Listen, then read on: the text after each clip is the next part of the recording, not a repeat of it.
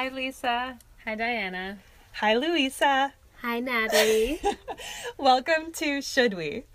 A podcast with potential. There are 4 of us in a room that has real sound insulation. It's very beautiful. Luisa, thank you for inviting us into this lovely space. You're welcome. And so our Kickstarter project has 2 days to go. And we wanted to paint a picture of what season 2 might look like with some of the people who are going to help us make it.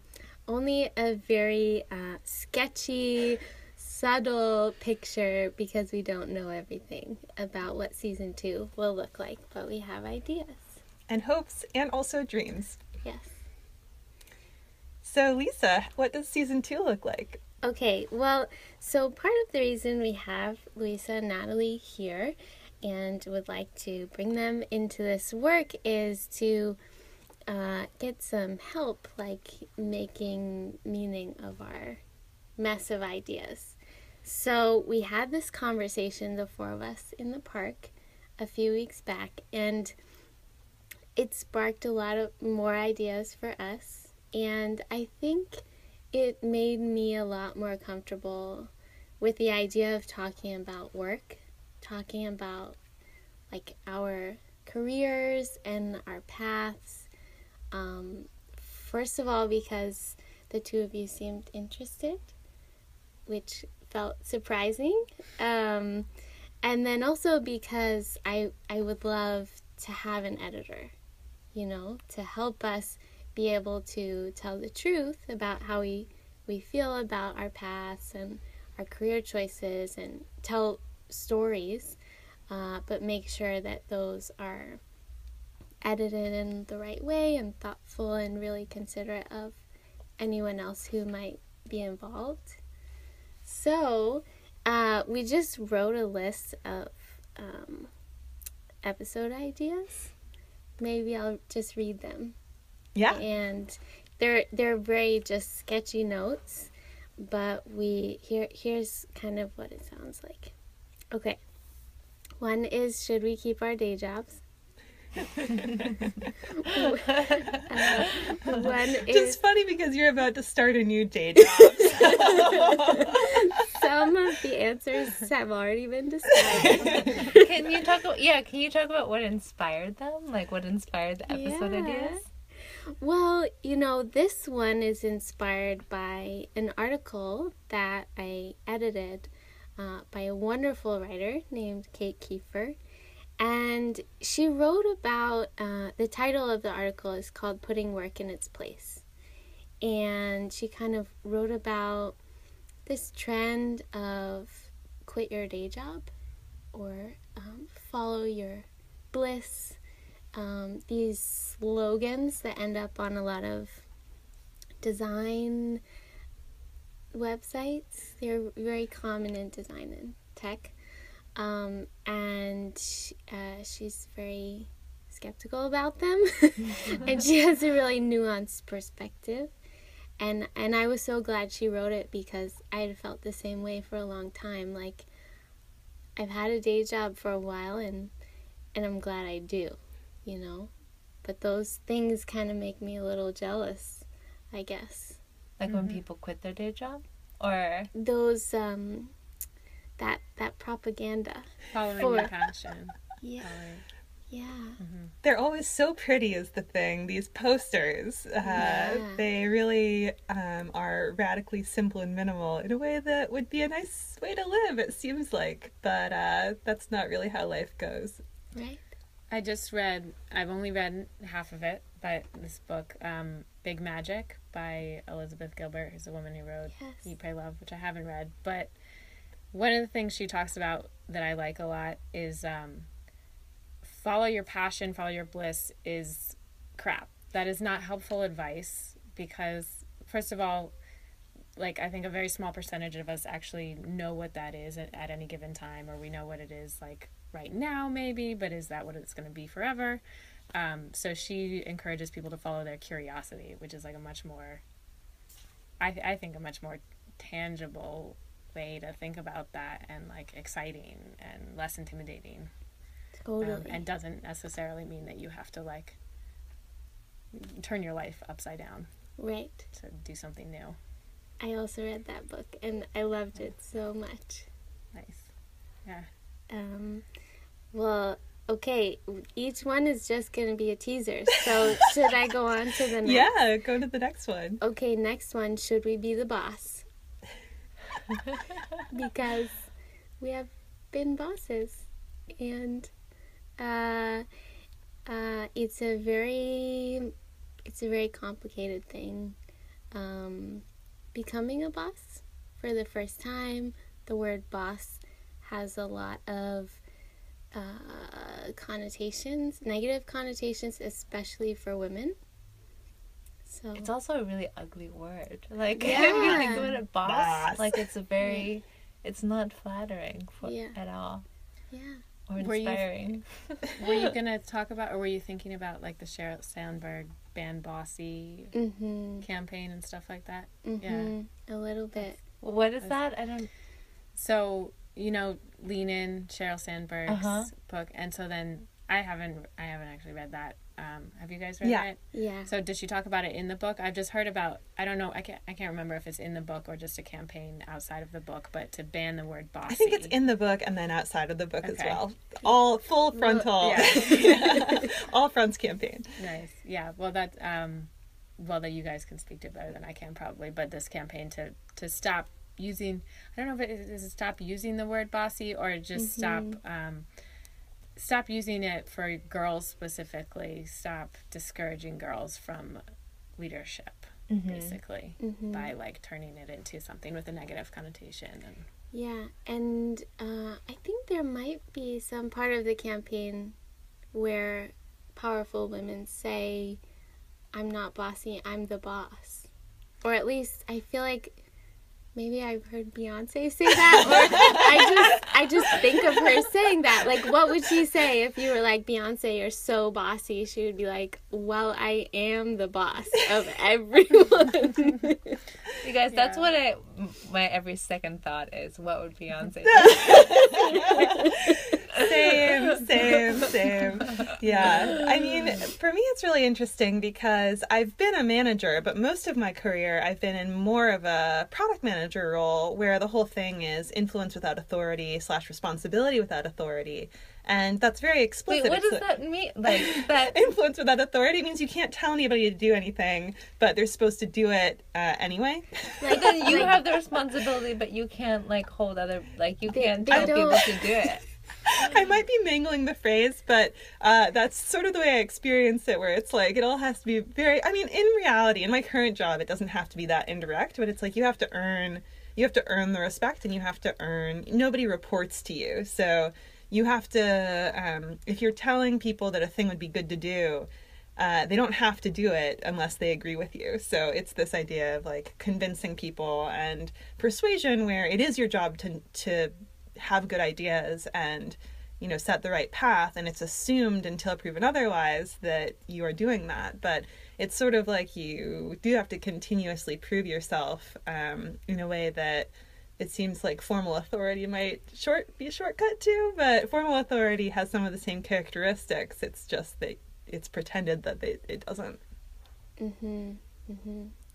Interesting. And, well, I guess as producers, maybe you experience that a little bit too, where you need to get people to do things in a way you envision or in a way you know will turn out really well, but you don't necessarily have all of the authority to make them do it. Is that or true? control, maybe. I mean, maybe you even have the authority, but you can't be there in person or something, or you don't have the control of the situation. I feel like I've felt that way a little bit. Like, in terms of, like, directing people or making sure that you get the tape that you need. Exactly. Or Yeah. something? If it's like if you're getting someone to record stuff for you or get tape, you're just like, oh, please, like, you know, you can tell them like, Please cry. do this. Not the subject, but the person recording. Yeah. Could you manipulate them in this way? No, just like all those sort of little like things that I can be nitpicky about, you know, but you can't. You have to let go of and put trust in someone else or whatever, or you can make requests, but yeah. There's also a really difficult transition from detail-oriented to micromanaging. Like, detail-oriented is a very positive thing to say about people, I believe. I think it's very positive to be detail-oriented, but micromanaging is universally considered to be a negative. And so, yeah, some of this is about people's motivation and how to work with people's motivation in a bunch of different role combinations, whether producer or manager or product manager. Mm-hmm. I would also say that there are some things that one could do where you could do the exact same thing, but depending on your role, it's the right thing to do or not, depending on what kind of authority you have or which position on a project. If you're the boss and you do that thing, you're micromanaging. If you're the editor, you're doing your job, something like that. You mean if like a boss decides to take on a role that is not theirs and they okay. Yeah. Anyways, okay, so that's one. Should we be the boss? Maybe this is a good point to do a little interlude.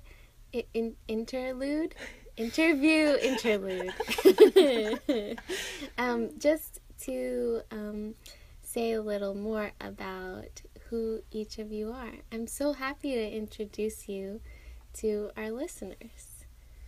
You've been very influential behind the scenes already, so this is the moment we pull the curtain back. Yes.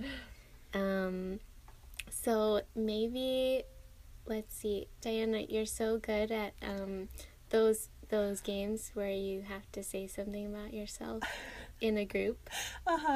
What do you call those? Icebreakers? Icebreakers!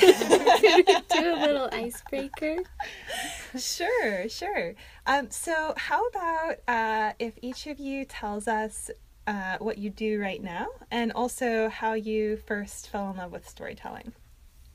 Oh, that's hard. Well, the first one is pretty easy. I'm a producer and editor at Detour. I make these audio walks all over the world now. And I also work on lots of some side projects, podcasting and radio. And I was a freelancer before coming to Detour. And let's see. So the second question, how I first fell in love, I think when people ask me that, I always think about when I was 5, I got this Sony disc cassette player, and it was blue and shiny, and my grandma gave it to me, and she also gave me tapes of Bibi Blocksberg, who is this German little a witch who does all this really goes on adventures. And I spent literally all day on my grandma's porch pretending to be Bibi Blocksberg and listening to these to the stories about her, and with this amazing Sony, I will never forget that cassette player.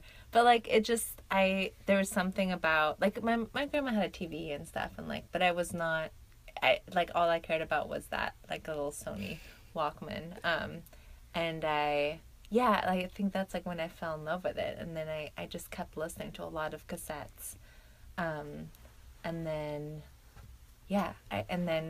that eventually turned into listening to This American Life and radio and stuff, but yeah, I think it started pretty early for me.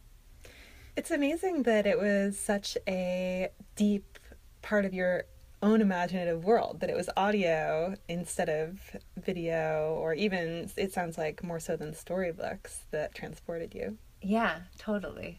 I don't know what it was about audio. I think I loved hearing different people's voices tell me the story. I love also being read to. I made my mom read to me all the time. I love that.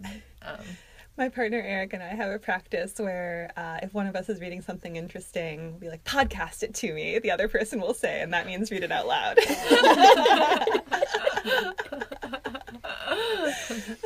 Thank you. That's such a Thank beautiful you. story, Natalie. By the way, it's always fair game in Should We to challenge the premise. So if falling in love and/or storytelling don't feel like the right terms, you can mix it up. No, I'll stick with that. I am a freelance reporter, producer, writer, editor. Do some audio and some print stuff, some writing.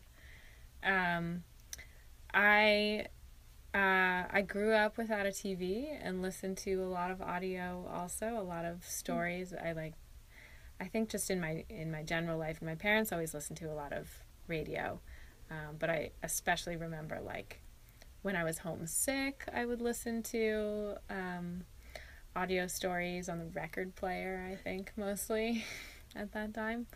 Yeah, and I think it was just always something that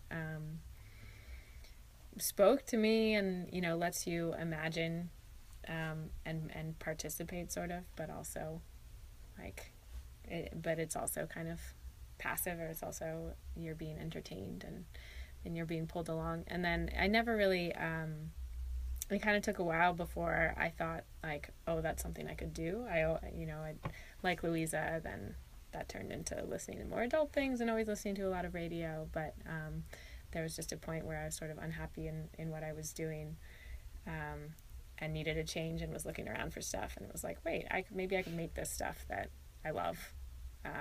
I'd always written a lot, so that was like actually a sort of natural transition. Yeah. That's amazing. Beautiful. Thank you too. Thank you for that interview interlude. So, Lisa, I want to go back to something you said earlier about basically being very honest and trusting that there's this editing net to catch us. So, very specifically in our part conversation, we talked a lot about voice notes and sort of audio diaries and this concept of documentary style, doing more with our day-to-day lives. A lot of times Lisa and I are there at the end of the week, on a weekend, at the end of the week, telling each other the story, and it's already kind of transformed into a humorous escapade, you know, but in the moment it doesn't always feel that way. And so, you know, Lisa's about to start a new job. We've discussed like Lisa keeping an audio diary of that experience. I also have over 100 hours of audio from my 2 years in business school where I was sending audio notes to Eric every day. And I went back yesterday and listened to one of them, and I have to say it was really hard to listen to because much as that imaginative world is gripping when it's someone else's voices, hearing your own voice from 4 or 5 years ago, experiencing a tough day of feedback, or, you know, learning a topic that was totally unfamiliar, like finance or accounting, is really painful because I'm back there. It's so vivid for me. And so doing some of that in real time, like capturing what is vivid and trusting that there's an editing net to catch that, so that more so that we can be honest in the moment and probably share most of it still, but not self-censor at the front end, because we know there will be other people, careful eyes who, careful ears who are paying attention. And right. Yeah. And also to make meaning of it. Mm-hmm. So it's so important to me not to just to be like confessional for no reason, but to share something that will really have value for other people. Yeah, completely. And when I was listening to this, you know, one out of hundreds of recordings yesterday, the theme of it was feedback, basically. It was after a day of lots of feedback in class, and imagining that connecting to the theme of should we take feedback, and, you know, talking to maybe other people we admire about their relationship to feedback and how that's shifted over time. And also reflecting for myself on how, you know, I have a much different connection to feedback now than I did many years ago. My skin has gotten thicker imperceptibly, but I can tell the difference because I know I don't react like that anymore. And I know that I experience much more intense things. So there's been some sort of growth along the way, but there was this moment in time when that wasn't a foregone conclusion. And we have a record of that, and we can create those records for present us in a way that will allow us to both tell that story in real time and maybe reconstruct the history of it in the far future. Mm-hmm.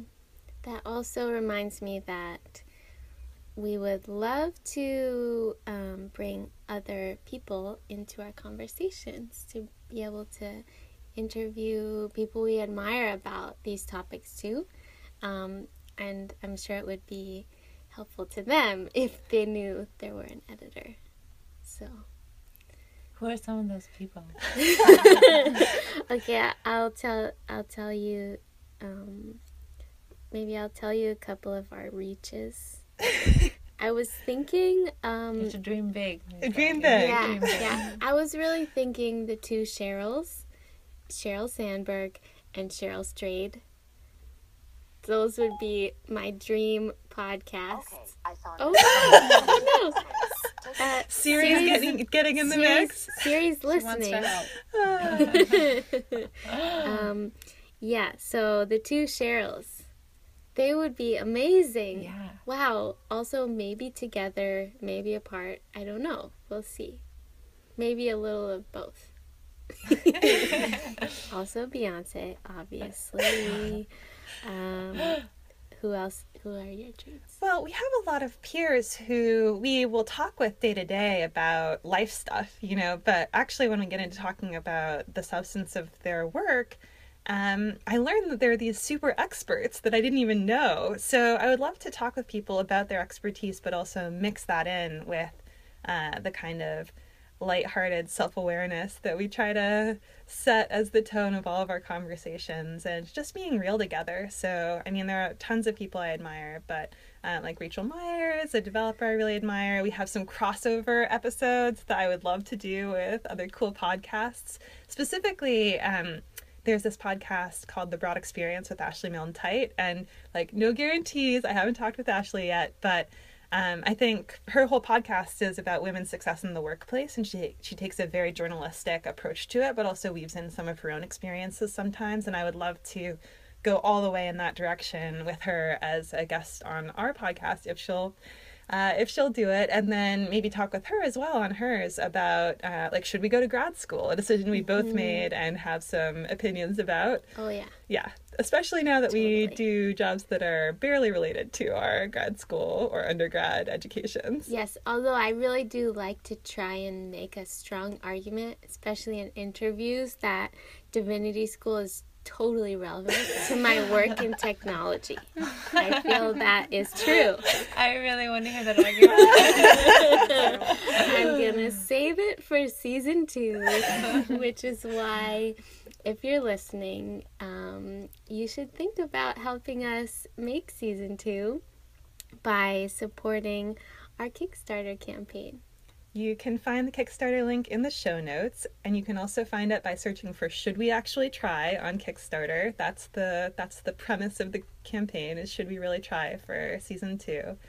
And yeah, it ends on Tuesday at 8 p.m. Pacific time, so it has been the joy of my life to see pledges roll in and to see people's support come out of all corners for this project that I care so much about, and we've found so much truth in. So hope you consider it. And thank you. Yes. Thank you for inviting us. Yeah, thank you. Thank you for joining us, and thank you to everyone who has pledged already. It means so much to us.